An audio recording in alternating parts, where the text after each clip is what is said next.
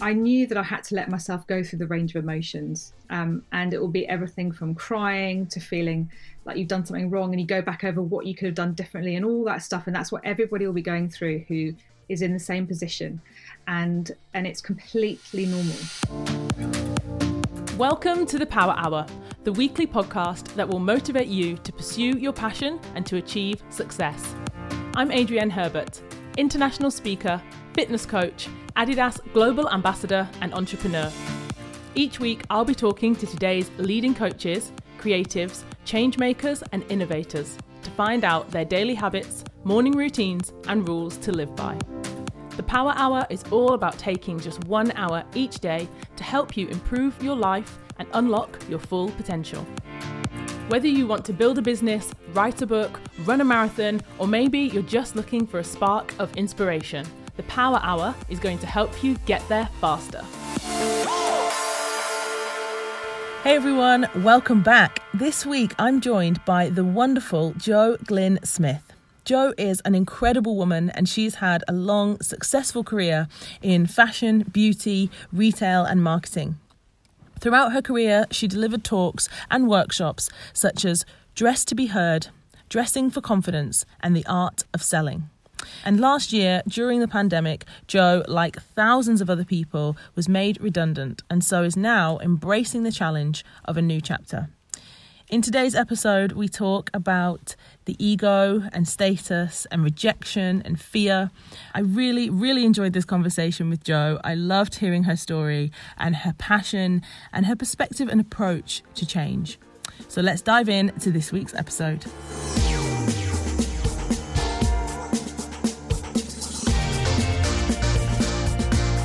Welcome to the show. Jo, I'm so happy to have you and to be talking to you today. Oh, thank you so much for having me. I have to say, do you know what? This is the first time somebody's ever interviewed me that's not been for a job. Really? Yeah, honestly. So it's quite nerve-wracking. Hopefully it'll be a bit more enjoyable than a job interview. Yeah, I'm quite excited. I was doing a little bit of my kind of calming breathing before we started because I thought I don't want to sound the kind of high squeaky, oh my God, voice. It would sound too terrifying. So I feel quite calm and obviously we've chatted before. So I'm very excited. So yeah, let's go for it. Okay, let's dive straight in. So Jo, you and I met about 2 years ago and we actually met in Berlin and we were there at a work event. And then I think our paths crossed a few more times maybe. And remember in London at the Cosmo Awards. And then we reconnected recently, actually. So earlier at the end of 2020. And I think looking back, I think we can all agree that 2020 has been a big year of change for so many of us. Everything from our work life to the way we homeschooling, which is something that I'm currently in right now, yet again, with lockdown 3.0. So as I said, we reconnected last year. And I know that you've certainly had a lot of change last year and that COVID and the pandemic has been a change for you specifically with your career. So yeah, I guess that's why I wanted to have you on the show. I think so many people will be maybe in a similar situation and will benefit from hearing your story and your perspective. Oh, thank you. Yeah, it's been a extraordinary time, actually. I'm going to have to say I'm grateful for it. And interestingly, I was listening to a podcast yesterday.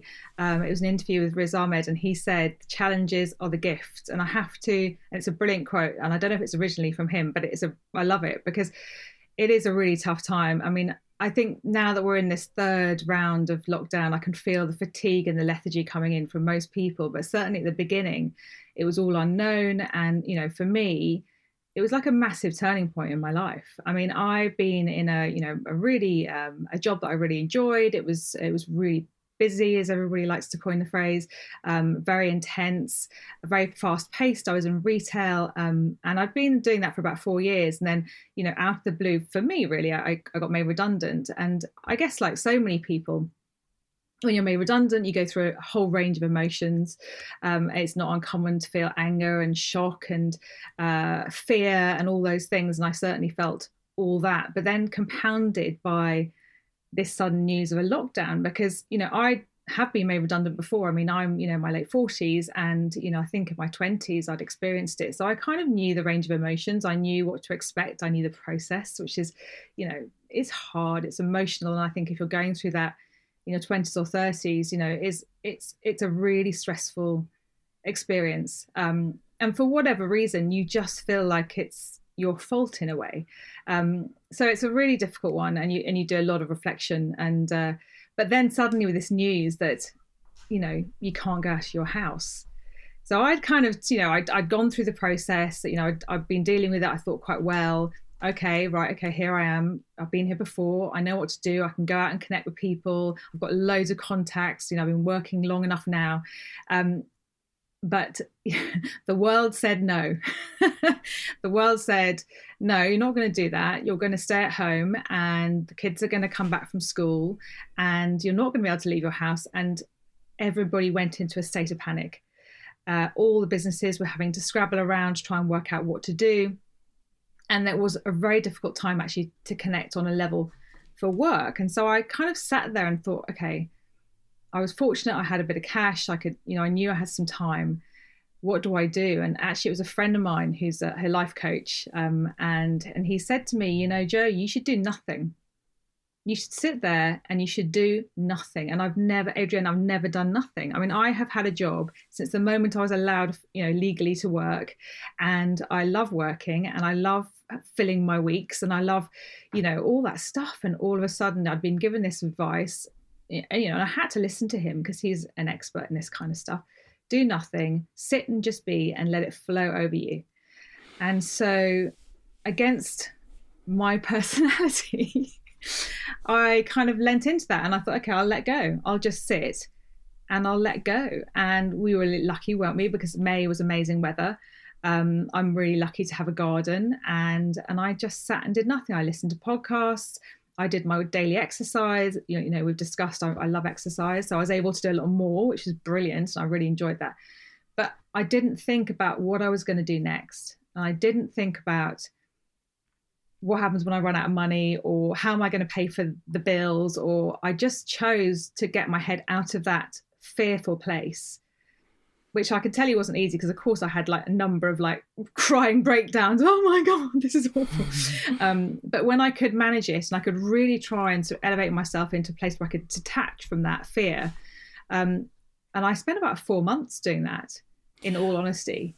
Well, fear is something that I definitely want to discuss and dive in deeper. But before we do, you mentioned when you first was made redundant, and you said, I've experienced that before, maybe in your 20s and 30s. And I'm reading a book at the moment called Ego is the Enemy, and it's all talking about, us talking about what we do and being, and that being who we are, and kind of our actions. And I think sometimes when it comes to career, when it comes to work, and you're incredibly modest, Jo, but you've had a really successful career as well, just to add. I think when it does become a part of your identity, who we are, what we do, maybe we sometimes interlink and misplace the two of, well, this is what I do, so therefore this is who I am.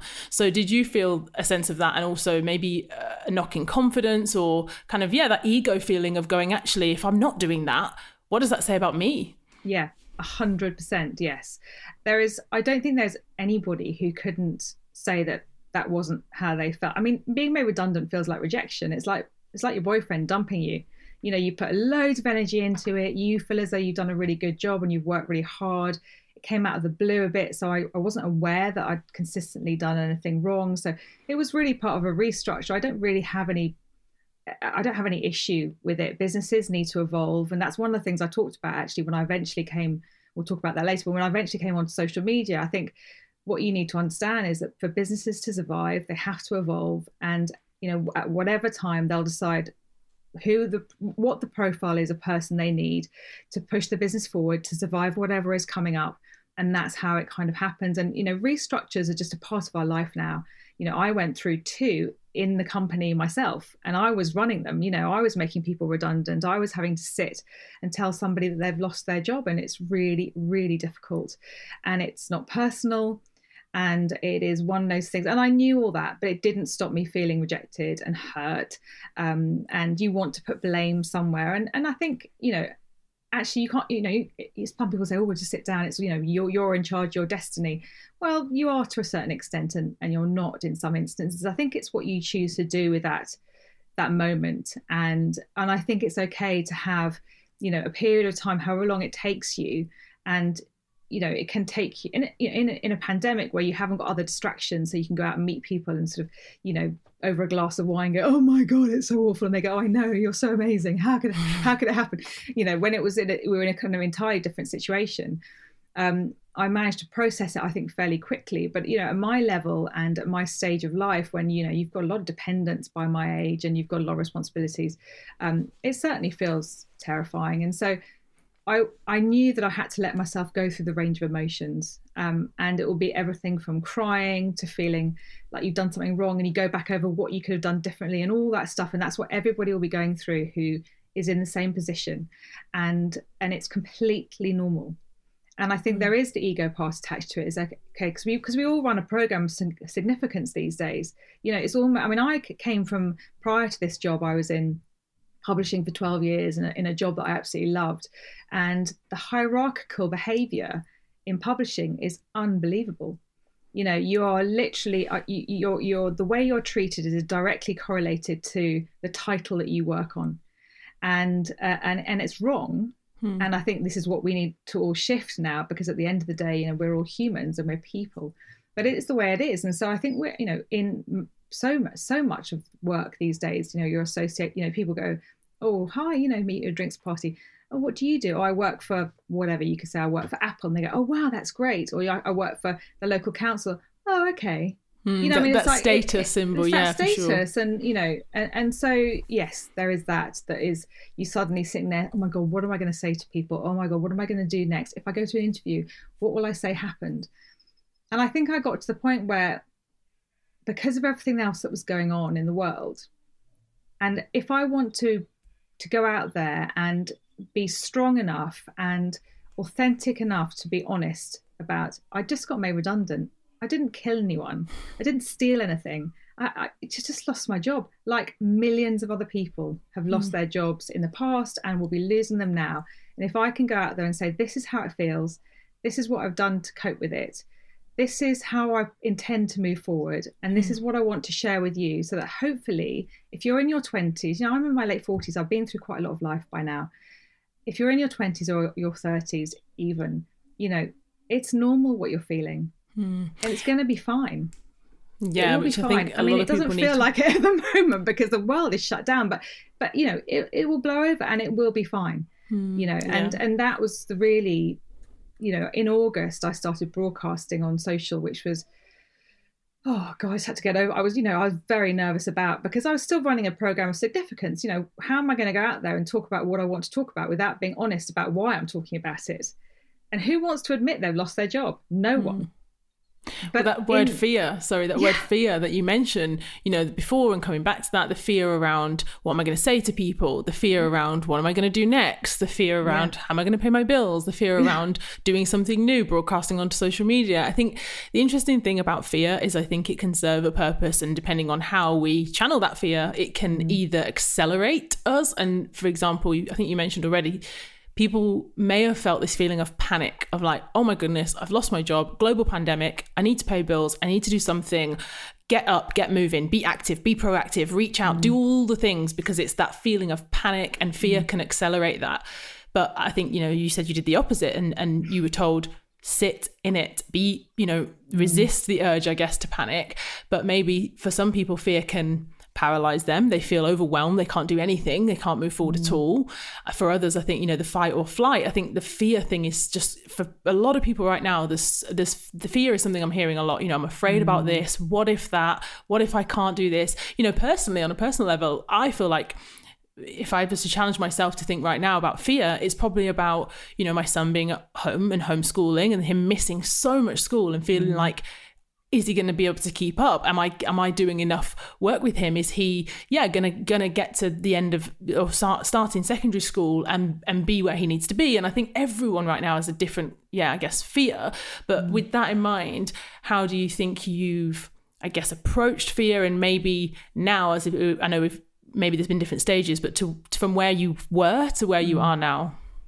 Yeah, I mean, I think, look, it's all relative. I mean, I agree with you about children. I worry about mine. I worry about the amount of hours they're spending on their tech. And, you and I are very active people. We want to get out and about.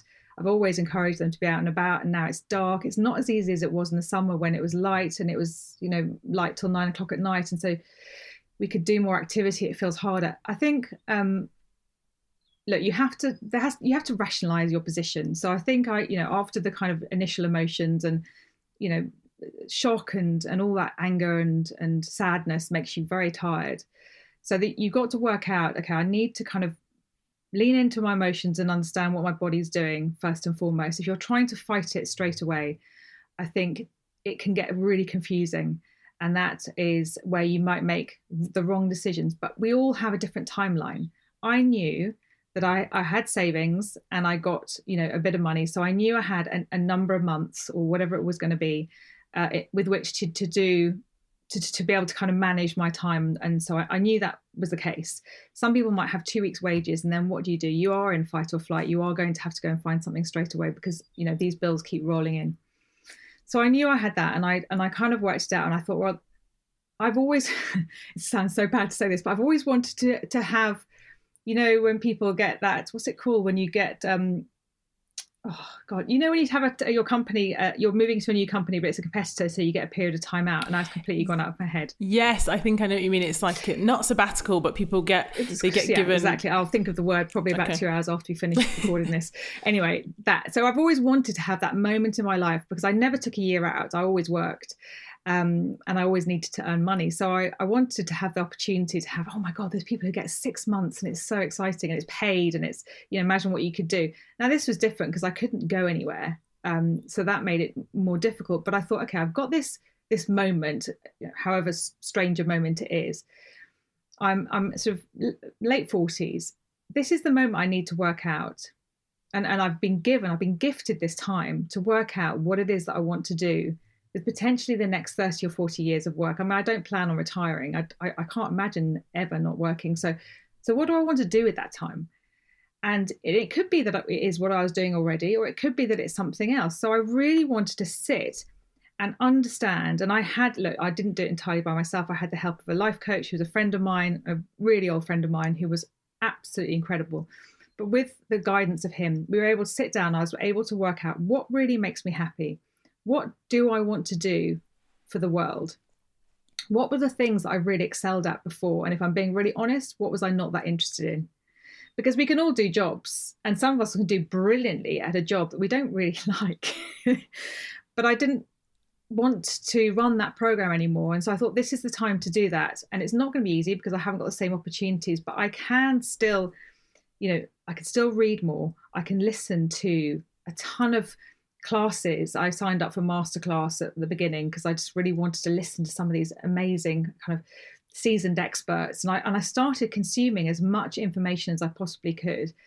And then I could work out what it is that I'm leaning towards and what it is that's making me just want to know more about. What do I find most interesting? And when I analysed what I was doing before, I realised that although my job was in marketing and I'm really good at marketing, what I really excelled at was working with the people in my team. And what I really loved about my job was the connection I had with the people in my team. And when I could sit with somebody and watch them develop and excel at something that they were really scared of before, that brought me a joy that is, it equates to sort of the joy you get from your children. And that sounds wrong to say that. But in all honesty, I mentored somebody who was so fearful of public speaking that she would physically throw up if she had to go on stage. And just before I left, she was able to stand in front of 400 people and do a presentation and be funny and be engaging and not throw up. She didn't love it, but she did it, and it was amazing. And that gave me, that fills my heart with so much pleasure. So I kind of came to the conclusion that what I want to do is help people. Now, how am I going to help people when I'm stuck at home and I can't do that? I'm not going to rush back into a job at my level. It's difficult to get my kind of jobs quickly. So how am I going to do that? And what my coach said was, why don't you broadcast it on social media? Your kind of, what you found, what you've learned from this experience, how you're feeling. I was like, oh my God, you must be absolutely mental. Why did you have that response? Why did you have that response when it comes to social media? What were you doing on social media before? Well, before it was just nice pictures of, it was the kind of cliche of social media. If I was in a nice location and the picture, was a really nice shot, and here's a lovely view of the Surrey Hills, or here's a nice view of the beach, seaside, or we'd done an event at work that I was really proud of, I could put a picture up. So it was just sort of nice moments. It's what you would probably print and put in a photo album. But what about consuming? What were you consuming on social media that's a good question. I think a whole range of things. What I found myself is I think consuming things that I was going to learn more than things that were inspiring me. Like, I wasn't so interested in the kind of, Adrian, you have to remember, when I started in publishing, there was no social media and there was barely any internet. I mean, we used to write our copy on a computer and then print it off and then file it printed. So I wasn't brought up with social media in the same way that you guys are, or my children are. And so my influence was magazines. In fact, getting a job at a magazine was like the pinnacle of my career at the time. I was so excited about it because I felt like I was in the inner circle. And you certainly were in the inner circle. It was like the heartbeat of fashion and style and everything. And I absolutely loved it. But social media felt, when I look at everybody, all you entrepreneurs on social media, I'm constantly blown away at the confidence, the way that people deliver very authentic content. And maybe it's the people that I like to follow, because I know obviously you can get the antithesis of that as well. But I'm always amazed by that. I'm so impressed by it. I think it's such an incredible thing. If you're, people teaching Pilates, people teaching beauty, people showing you how to organize your wardrobe, or I'm really into healthy eating, so I follow a lot of nutritionists and interiors, because I love interiors and things where I'm going to learn something, and that's what really engages me. It's interesting though, even hearing you say that, because I think some conversations, it's quite a divisive thing with, maybe it's a certain, you talked about being in media and in magazines when there wasn't digital, and then I feel like digital came in, and the innovation of tech has it disrupted every industry. But I feel like within publishing, and let me know your thoughts on this, it was still is maybe quite divisive. I think when the whole fashion blogger scene started, and the war between maybe editors and bloggers saying, well, bloggers shouldn't be in the front row of Fashion Week, right through to now, maybe whether it's articles and writers, whether it's authors, people saying, actually creating your own platform, there's some people that champion that and hero it and say, wow, isn't that brilliant? But there's also the flip side of the coin, I think, where there's those almost old school, this is how we've done it, and this is still kind of looks down a little bit on the kind of, social media, this and that, and poo-poos it and says, actually, with these big institutions and profiled titles, there feels like a little bit of, do you know what I mean? Like a snobbery, or a kind of, maybe they just feel like we're taking the younger, more digital audiences are taking their spot. Maybe it feels a bit competitive. It's evolution. I mean, I have to say, we go back to this conversation on ego. Let's go back to that. I mean, when I remember going to a Burberry show when I was on the magazine, and, as I, explained to you how hierarchical the industry was, and maybe it's less so now. And honestly, I haven't been in it for 4 years, so I can't really speak about how it is now. But certainly I remember going to the show, and there were some influencers there. These influencers had bigger communities than most of the magazines. I mean, actually, some of them have larger communities than all the magazines put together. And they've learned how to use the platform, and they've learned how to engage people, and people follow them. And there was this enormous kind of tension between the influencers and the journalists. And what you have to remember is that back in the day, if you were a fashion editor, director, or editor of a magazine, you were like God in the fashion industry. Their egos were out of control in many respects. Now I know many of them, and actually, to be honest, everybody nowadays, they're all great people. They're trying to embrace social media, but I think they were late to the game. And I think that what people didn't see coming was the tidal wave of digitalization that meant that normal people, that people could more, associate with more than a beautiful model or an amazing image, which is a beautiful thing. Look, I grew up with magazine pictures all over my wall. The era of supermodels, that was my teenage years, and I loved it all. I thought it was amazing. The photography is incredible. The artwork, the art of fashion is amazing. But this was a new expression of that. And I think if you're, a fashion director of a magazine, you're being told to move seats because some 25-year-old who you don't know has come in, but they've got 20 million followers in China, which means that they have so much clout for that brand because their selling capabilities are enormous. That must have felt really hard, so I can see why there was a tension at the beginning between, what was the norm at the time, which was these are the important people, these are the rows they sat on in the fashion show. I mean, I was never as important enough to sit in one or two. I think the best I got was probably row 3, but but it's interesting when you say no. Honestly, it was like that. So when you became editor and you're sitting in the front row, that's like being prime minister, of politics. So it really was that hierarchical. Yeah. And I think and what the power did, the power that comes with that, don't you think? When you said about normal, we're going to come back to that. I was like, oh, normal, because wow, this is a new era and a new normal. But I think the power that comes with that, and actually I think some people probably, they know the power and they embrace the power that they have, that their words have, or that their posts have, or, when people, as you describe, editors being like gods, I think the middleman has been almost taken away with, as you say, innovation, evolution across loads of different industries. Even us recording this podcast, putting this out to however many people will hear it, there's no longer, I've been doing radio interviews this week actually to talk about the Power Hour in the book. There's a producer and there's a channel or a station, and there's all these like almost in between parts, when actually if you imagine Joe Rogan podcast, which I'm sure people know, millions of people listen to, he can go on and have a conversation with whoever he wants and broadcast it to millions instantly. He can press upload and upload the conversation an hour later. And I think in so many industries now, the middle has been taken away, and the opportunity for people to create, as you said, an audience, or to capitalize on, to use their voice, to share their knowledge, to create a product or a service. They can go straight to, whether it's customers, consumers, audience, whatever you want to call it. I think so many industries have, it's happened so quickly that for me, I kind of, I look around and I'm like, yeah, this is it. This is the new era. This is the new normal. But as you say, for some people, it must have just been, I guess, like the rug being pulled from underneath them. I think so. And, I remember having a conversation 10 years ago with the editor and saying, okay, all these influencers around, what are we going to do about it? And she just didn't want to have that. She didn't want to have the dialogue about it. And I remember thinking, God, we've got 3 girls on the team. They're not as senior, but they're great. They're great influencers. They look great. They love fashion. They wear fashion, and they're obsessed. We could have made them into influencers for the magazine, and that could have created the profile. But I think the issue was that they didn't want them to have the profile, because that's not how the hierarchy works. So of course, what happens? They all branch off and do it themselves anyway.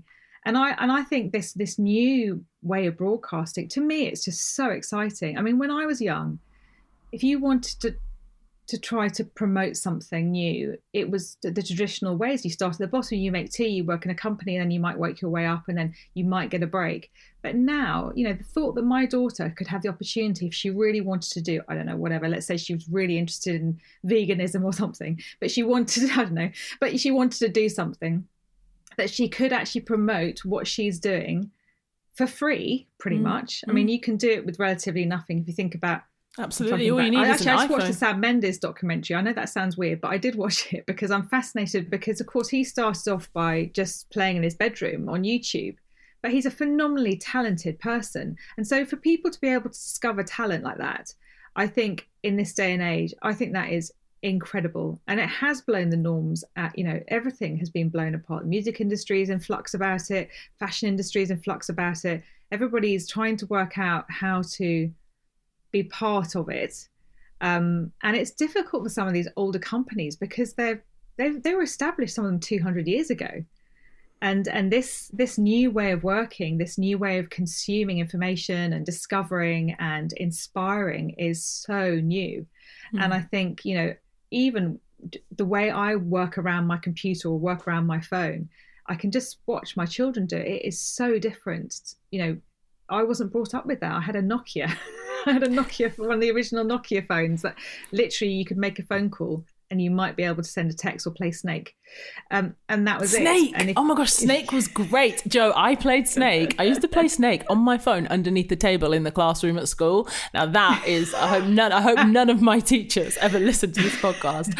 And I want so many things I want to dive into. And one, we're going to come back to social media and how you have dived in.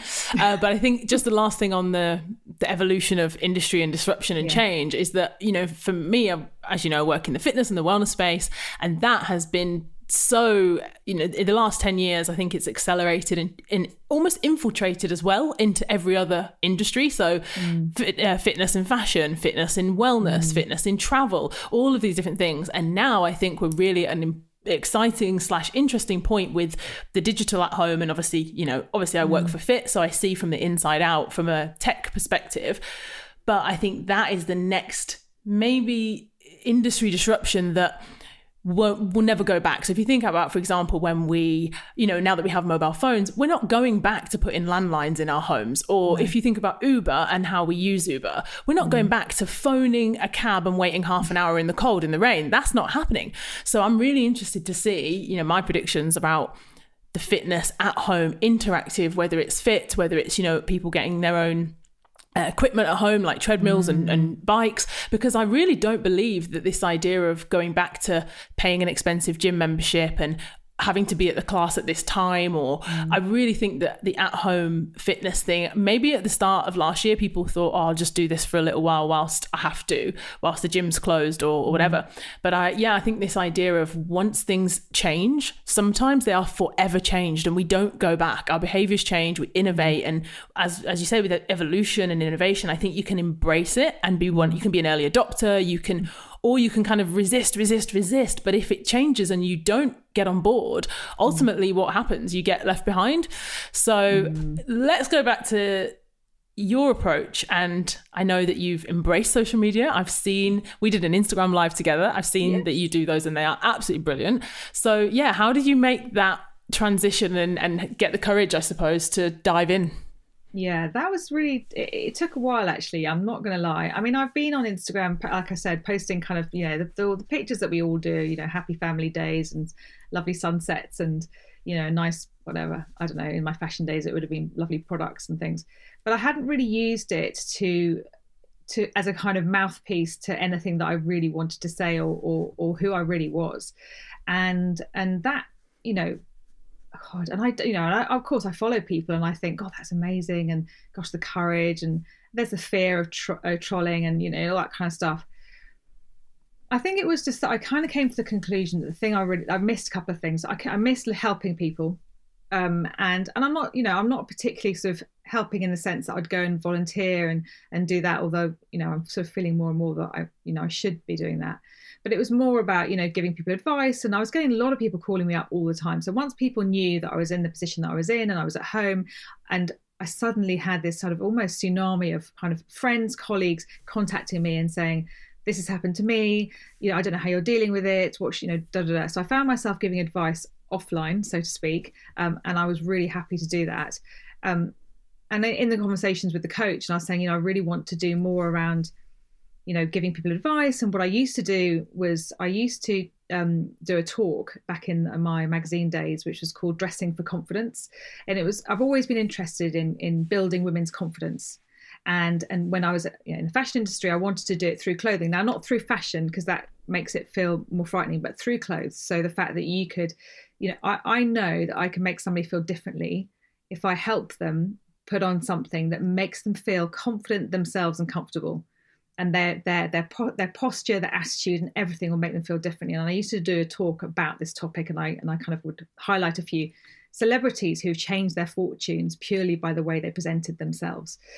And so that was always something that I was really interested in. And obviously, as time's evolved, I've had a different type of job, and I found myself mentoring a lot of young people. I had 35 people under 30 who worked in my team. I was literally like their mum.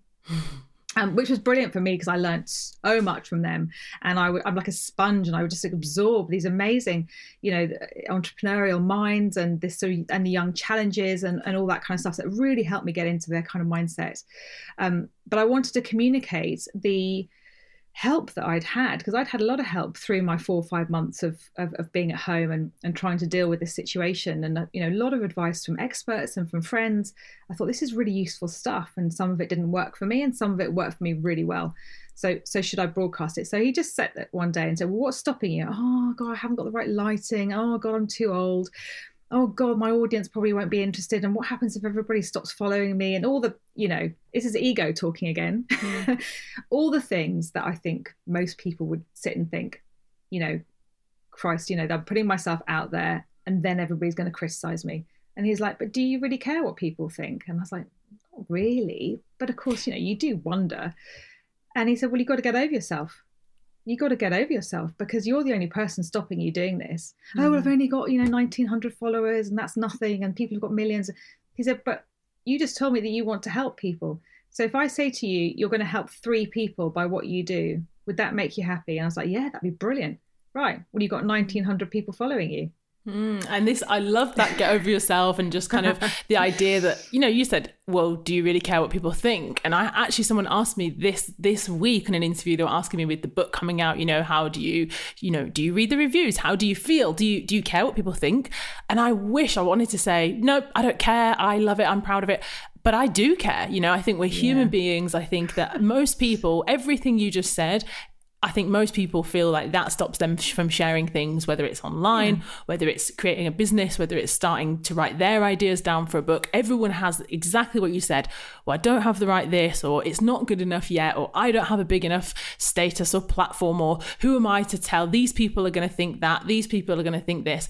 And actually, I had a conversation with my sister the other day, and she kind of, in a similar kind of way, when he said to you, oh, get over yourself, we were talking about something, and she said, who are you talking about when you say that? This idea of like people this or people that. Who are people? Who are you talking about? Because often it's actually, as you described, it's the voice inside your own head. It's yourself who's saying, self-sabotaging you, or doubting you, or kind of poking at the holes and going, well, Adrienne, you don't have this or that.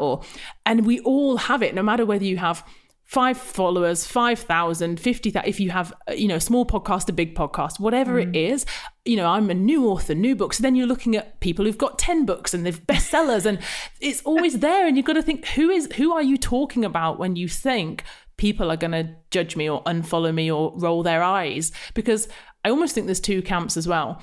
The people that roll their eyes and say, oh, look at her, look at Joe doing that. They're either envious of what you're doing, or maybe they just don't like it, and we're all different. We all like different things. Or maybe they have an element of, maybe they don't have the courage or the confidence to do it. So they think you have an ego because you do. Or the flip side is probably the majority of people, especially if they've chosen to follow you on social media, that actually champion you, support you. They have a big smile on their face when they see what you're doing, and they go, wow, good for Joe. Look at her. This is brilliant. Like, that's the reality. There's going to always be 2. There's probably somewhere in the middle as well of people who actually, they don't care. They're so busy. We've got our own lives, and often we are the center of our own lives. So actually they see what you're doing and they scroll past and they go, oh yeah, Joe does that. They don't even make it. They don't make a judgment because they don't care. And sometimes I find that most quite... people, isn't it, actually? I mean, people like, the thing, when I think back, so I did my first broadcast in August, I spent probably 2 hours trying to work out the camera angle. And I look back at it now, and it was an awful camera angle. I was so close to the camera. I might as well have sat in the camera because I was so close. I was so nervous, Adrienne. You can actually hear my voice shaking. I was sweating because I was trying to do it up, somewhere quiet, and it was boiling hot day. And I'm at the age where you do get a bit hot. And the whole thing was totally nerve-wracking. I put it out. I thought people are either going to think 2 things. They're either going to say, good for you, and they might whisper behind their backs, she's lost it. Or they might just ignore it, as you say, or they might just say, Jesus Christ, and unfollow. So, and I put it up. I shook the whole time. I was absolutely terrified because I was exposing myself and I was being really honest. And I had some amazing comments of support. Now, I hope they were genuine comments of support, but I had a lot, and I spent the whole day crying. It was, I just thought it's almost like I'd exercised some kind of demon. I want to help people. I want to talk about what I've been through. I want to hopefully find a way to communicate in a clear enough way so that people will say, okay, 3 things from that conversation really helped me today. Or, God, that book that you recommended, it's been brilliant for me. Or that podcast, or whatever it is, that it would be a helpful thing. And that's all I was trying to do. But, it doesn't stop the fact that it is terrifying. And, I was, I could, I've like you, when I first saw you get on stage in Berlin, I think there must have been maybe 600 or 800 people there. I can't remember how many were. It was an enormous audience. And I recognized you, and I thought, oh, that's interesting. I wonder why she's doing that. And you owned the room. You were brilliant at it. And I thought, my God, that takes enormous amount of courage to stand up in a pretty much 95% men, let's be honest. I was just about to say there was literally, I felt like there was 800 men and maybe 5 women in the room. Yes. And you did an unbelievable job. I mean, honestly, I was absolutely blown away by that. Now, I'm somebody who can stand up. I've done talks for companies when there have been similar numbers and it's been terrifying, but once I'm up there, I'm in the flow, I can do it. I really enjoy it. But for me, this format was a very scary format, a terrifying way to start. And you know what? I'm not there yet. It's going to take me, months. We've got to hone our craft. You've got to get better at it, more confident. And I need to understand more of what's needed, respond to the audience. What do they want? What does the community want? What can I offer more of? And I'll work on it. But I'm willing to try it. And I can only say it's been positive so far. So anybody listening who's my age, who's terrified, just go for it. Nothing or any age. And you know what you said, try it, the willingness to try, and getting over, as we've discussed a lot today, the ego of what if, just the willingness to try. Reward yourself for that. Like you said, you got that video up, you were, voice shaking, sweating, you got it up, and actually you did that. And that in itself, willingness to try. I think that's where, if we could get over all of these, these barriers, the things that really, they hold us back from achieving so much. It's so much. And, I could talk to you, Joe, this is fascinating, and I could talk to you for hours, but I am going to talk to you now about the Power Hour.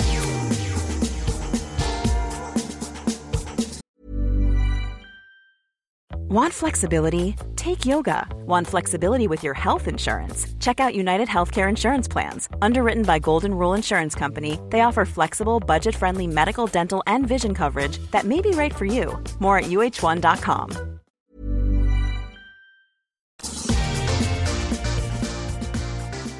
From our previous conversations, I know that you've embraced early mornings, and when you were working and being a working mother, and for anyone who has never seen you, you look immaculate. Jo literally looks like one of the supermodels that she was describing. You look immaculate. So I'm keen to on. Well, tell me more. No, honestly. Well, seriously, whatever you've been doing for your morning routine is clearly been working, and I want to take notes. So tell us about mornings. What time would you get up typically? What's the first hour of your day like?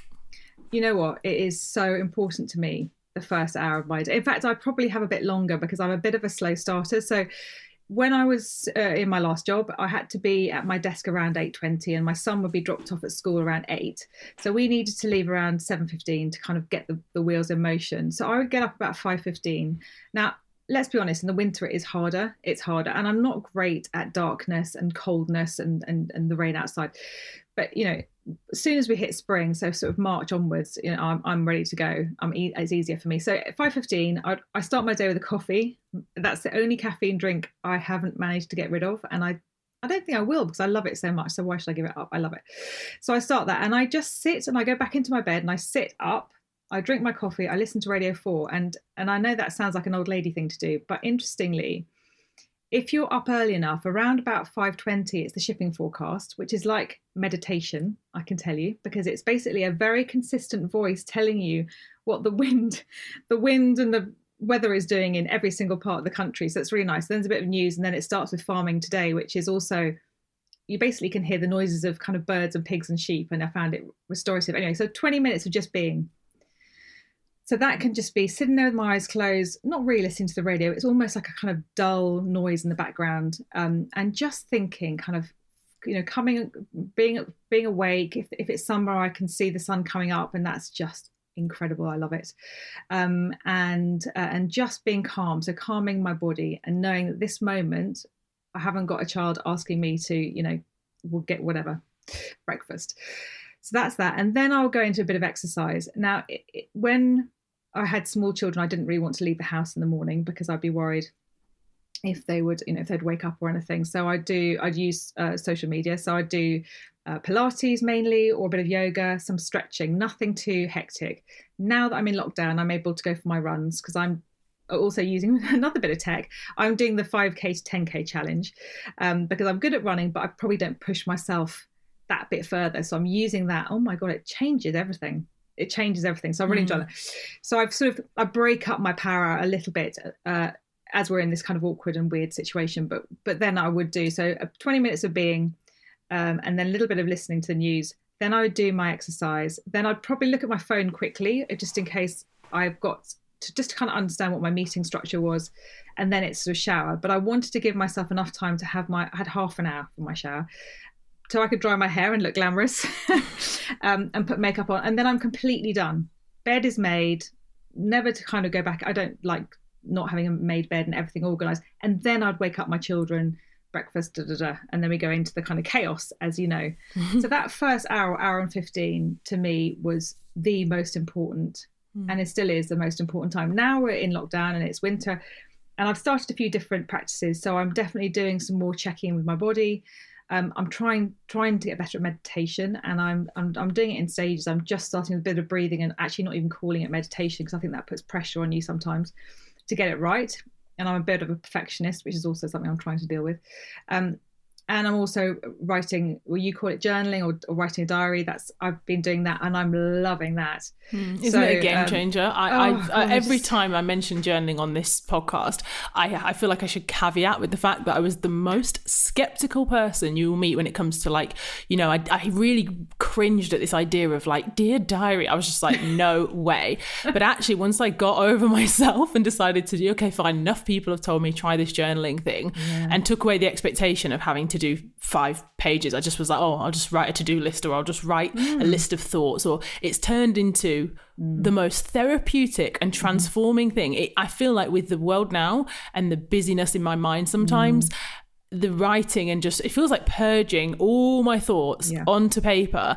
And honestly, I've been doing it probably for about, actually it's probably a lot longer than I think now I'm reflecting. It's probably like 18 months, but I just can't recommend it enough. And actually, I didn't want to interrupt you, but when you said that you have this slow start and you give yourself maybe a bit longer, an hour 15, an hour and a half, what I love about that, which I think is really important for people to understand, is what you're doing then and giving yourself that time where there's no rush, there's no sense of urgency. You know, you said 30 minutes for your shower and hair, and you know, I think there's nothing but that's fine, because you know that that's what you want and that's what you like. So I think there's nothing worse than having this rushed start of your day, which we've all had it, let's be real. I think I certainly have, where you feel like you've got, you know, no time, you've got to do all these things, and it's like quick in there. And, you know, with kids, it's like, where's your shoes? Where's the thing? You know, rush. And it's such a frantic, chaotic start to your day. Where do you go from there? I think actually, you know, the idea of having this stillness and then having movement and then having shower, and not, because sometimes people will say, well, Adrienne, if you want me to do this in the morning and do a workout and do a bit of this and that, it's like they feel like they're going to have to cram loads in, and that actually it's this, you're starting your day with busyness. But what you've just described is almost the opposite of that. You're not starting your day with busyness, you're starting your day calmly before honestly, the day gets busy. Yeah, you're completely right. I mean, I started it because I found, if I'm being honest, I found having small children really challenging, as well as a big career. So it was that everybody wants something from you all the time. And of course, the children, you're willing to give it. I'd never not do whatever they wanted. That's my job, and I'm happy to do it. It was just that I wanted to allow myself just a moment when nobody was asking me a question. And I could just sit with my thoughts, quietly sipping my coffee, and the shipping forecast is rolling on in the background, so I know what's happening in the seas of Northern Ireland. But it was just that moment of peace that we don't ever give ourselves. And if there's one thing I've learned in this last year, is that sitting and having a moment, a mindful moment, whatever you want to call it, of just listening to the environment and being with yourself is the most restorative thing. You can do it during the day. You can turn everything off. You just sit quietly, you know, at your desk, on the edge of your bed, on the floor, lie on your back, whatever it is, and just let it roll over you. And I think that we've lost a lot of that in society today. And, you know, yes, we call it, you do some meditation, but then that's almost like a task that you've got to do that you might fail at. Just sit still, don't plug into anything, and just let it all roll over you. And it's that moment, you know, when you do yoga and there's that kind of the shavasana bit at the end where you lie on your back and your arms are up, and it just feels like total heaven. You're totally relaxed. I think if we can get more of that in our lives, I think it would really help with, you know, my sort of purpose now with what I'm doing on social is all about trying to help with anxiety, because we're all going through it. And there's going to be a massive wave of mental health issues if we don't just take a little step back and calm down. So, yeah, that's my moment of my morning, which I love. So when I read your book, actually, it was so brilliant because you were describing some of these things. I was like, oh yes, I know, it's amazing. You were like, I know this. You could have written it yourself. Because I know people will read it and they'll think, oh, for God's sake, and now I'm going to have to do this. I'm going to have to get up. I mean, at the end of the day, how hard is it to go to bed half an hour earlier? Because that's all you need to do. You have to go to bed half an hour earlier. You have to be, trying to have a nice evening routine. We've talked about is so important. How you get to sleep is really important, and it doesn't really impact. But the energy. I mean, I used to come into the office 8:20 or whatever it was. And the girls would be like, oh my God, you're so awake. How are you so awake? You're like, it's midday. I've been up for 3 hours. And I wasn't tired. I was just energized. And I think a lot of people want to feel good. I think ultimately, whether we're looking on, whether it's diet, whether it's sleep, whether it's movement, people want to feel good. If you don't feel good, you can't give your, best energy to your work or your kids or whatever. And so I think you're right about... When you said, though, how hard is it to go to bed early? I find that more of a challenge, if I'm honest, because there's so many temptations in the evening to just stay up. But that, I think, once I was like, Adrienne, what is important to you? Because is watching a TV program late or scrolling through social media late, is that going to help you? Is that a useful thing that is going to take you closer to something in your life that you want that's valuable? No. So that's when I had to really be like, almost like the child in me, I had to just say, get to bed. You're not missing out on anything. Put your phone away, get to bed. And then, as you say, the mornings, I couldn't do what I do now without the morning, without the power hour, without a time window before everybody else and before everything else in the world needs your attention. And honestly, Joe, you and I, power hour all day long. So I'm going to ask you a few...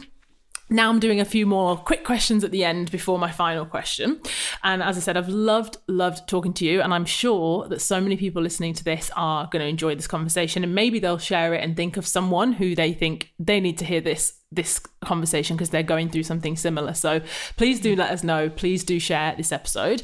And Joe, before I go into my final questions, where can people find you and connect with you online? So I've only managed to crack one channel so far. So I'm on Instagram, Jojo Glynn-Smith.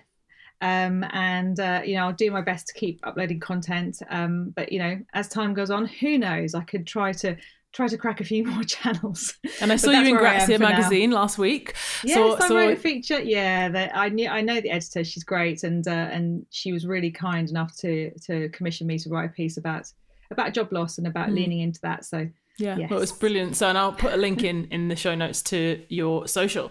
So let's go into the questions, which the first one I'm going to ask you is one piece of advice that you wish you'd learnt earlier.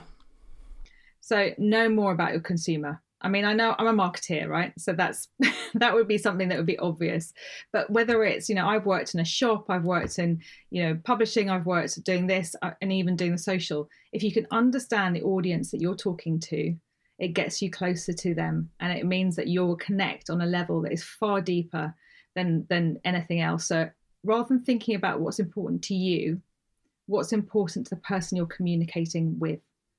And I wish I'd learned that, when I was 25, because so much of it was about me at that stage, because you're working out your life. But, whatever you're doing, whether you're selling in a shop or whether you're working as a waitress or whether you're an actress, the people that you are serving, I guess you could call it, are the most important people. Brilliant. Okay, I'm noting that. Next one is one book that you recommend to everyone to read. That's so weird you say that, because I was going to do some recommendations this week. Creative visualization is, it's the kind of the mother of all kind of visualization that has happened since. It was published in 1978. And it's been published, I think it's been printed 6 million times. Wow. So it's really forward thinking at the time. And it is about imagining what you want in life and then working out how, it doesn't tell you how to get there, but it's almost like if you can imagine it and if you can see yourself doing it, you're halfway there to getting what you want. And so I would recommend that book. Great. Next question is the best thing you have bought for £100 or less. Oh, that's a difficult one. So I'm going to say it's my diary, and it's not even a diary, it's a notebook. So I wrote in my notebook at the beginning of this year, it wasn't a fancy one that's got printed pages or dates or anything on it. It's just a notebook. I wrote 2021, my year of transformation. And that was the first page, which I wrote in probably quite bad handwriting. And honestly, every day I dive into it, I've learned something new and it goes in there. Whether I've listened to a podcast or I've been inspired by something that's happened or I've read the Power Hour or whatever it is, it goes into that book and it's thoughts, it's quotes, it's something trivial that happened and quite often I'm sort of being grateful. So it's like, I'm really grateful for today. So yesterday I wrote, I'm doing a podcast tomorrow and I'm so excited about it. I've never done, and nobody's ever interviewed me before. And this is really thrilling. And I was kind of writing in so excited handwriting that you can hardly read. And I tell you, I did one last year and it wasn't really a diary every day. It was really more of thoughts every day. And I did it at any time of the day. But I look back on it all the time and it just is brilliant. Oh, I forgot about that brilliant quote. I heard it on whatever I've been listening to and it really inspired me. That's brilliant. So that was the best thing I bought, I think, recently for 100 quid or less. Brilliant. And my last question, which I ask to almost every guest on the show now, which is, if you could have 1 extra hour every single day, what would you use your extra hour to do? Do you know, it's interesting because I knew you were going to ask me, so I've been thinking about it. Immediately I thought I'll do more exercise, and I thought no, because I've managed to now change my lifestyle enough that I'm getting exercise in that makes me happy, and I'm good with that. So I'm going to say do more reading. And the reason I'm saying that is that I only came to enjoying reading in the past probably 4 years. And I'm ashamed to say that because I was a journalist. But I always found reading a bit like homework and I didn't really take to it at school. I always struggled actually with reading. And so I didn't have it as a recreational hobby. But in the past few years, I've really started to enjoy it. And I think it's because it's not a screen. And it's not something that challenges me too much. I can just let my eyes flow across the words and I'm listening, I'm reading a story or I'm learning something. And if I could have an hour so I could catch up on all the missed out reading that I could have been doing for the past 30 years, then that would be a real gift. I'm similar to you, Jo. I read so much now and I look back at myself 10 years ago and I wouldn't recognise this person in terms of what I read, how much I read, the fact that there's a stack of books next to my bed, because actually I didn't used to enjoy reading at all and I still don't really read fiction. I read non-fiction and I feel, as you say, like learning and things I can apply. I'm all about application. I'm like, can I read something from this and apply it to my life? And I spoke on an Instagram live this weekend about, often at the start of the year, so many people will say, right, I'm going to read more. And all they do is buy more books. They order more books on Amazon and actually they don't read them. So that's one thing that I say in the intro of my book is I don't want it to sit and gather dust and look nice on next to your cactus plant. I want you to read it. So that's the challenge, I think, for all the books that I've ordered, all the books that I've got on next to my bed right now. It's like I have to read all of them. And to be honest, do you ever start a book and then halfway through, if it's really hard work, you kind of think I could either persevere to the end or just give up and it's not for me? What do you do if you're not enjoying it? I give up. Because, I want to read for enjoyment. Either I want to learn something or I want to be transported. So if I'm really struggling, because there's your inner critic saying you're clearly not intellectual enough to understand it. Everybody said it was amazing. Yes. Isn't it always those ones that people hype up and you're reading it thinking, I'm in a situation like that with a book at the moment. It's so repetitive. I feel like I've got the message and it's just going on. And like you said, other people have said, oh, this book changed my life. And so I'm like, well, I better finish it then. But it's like everything's subjective. So, if something is poignant for you, it may not be poignant for somebody else. So I think it's okay. And I think I'm old enough now to say, you know what, it's not working for me. I do the same with, Netflix. People go, oh, you've got to watch this series. It's so incredible. And, the first one, if I'm not engaged with it, I'm not going to persevere because I have to be I have to be able to sit there and go, yeah, I watched that. Yeah, I saw that. I don't care anymore. Yeah. I just go, oh, I'll do something else. Yeah, brilliant. Well, Jo, I've absolutely loved talking to you. Thank you so much. Neither of us were interrupted by children that we're homeschooling, so that's a win. And as I said, I know that people are going to enjoy hearing this conversation. You're so wonderful, and I look forward to seeing what you're going to do this year and beyond. Oh, thank you so much, Adrienne. That was such an enlightening experience. Thank you so much. You've made my day. Amazing. And thank you everyone for listening to the show. As always, rate, review, get in touch. We love it. And stay safe. Have a great week. See ya.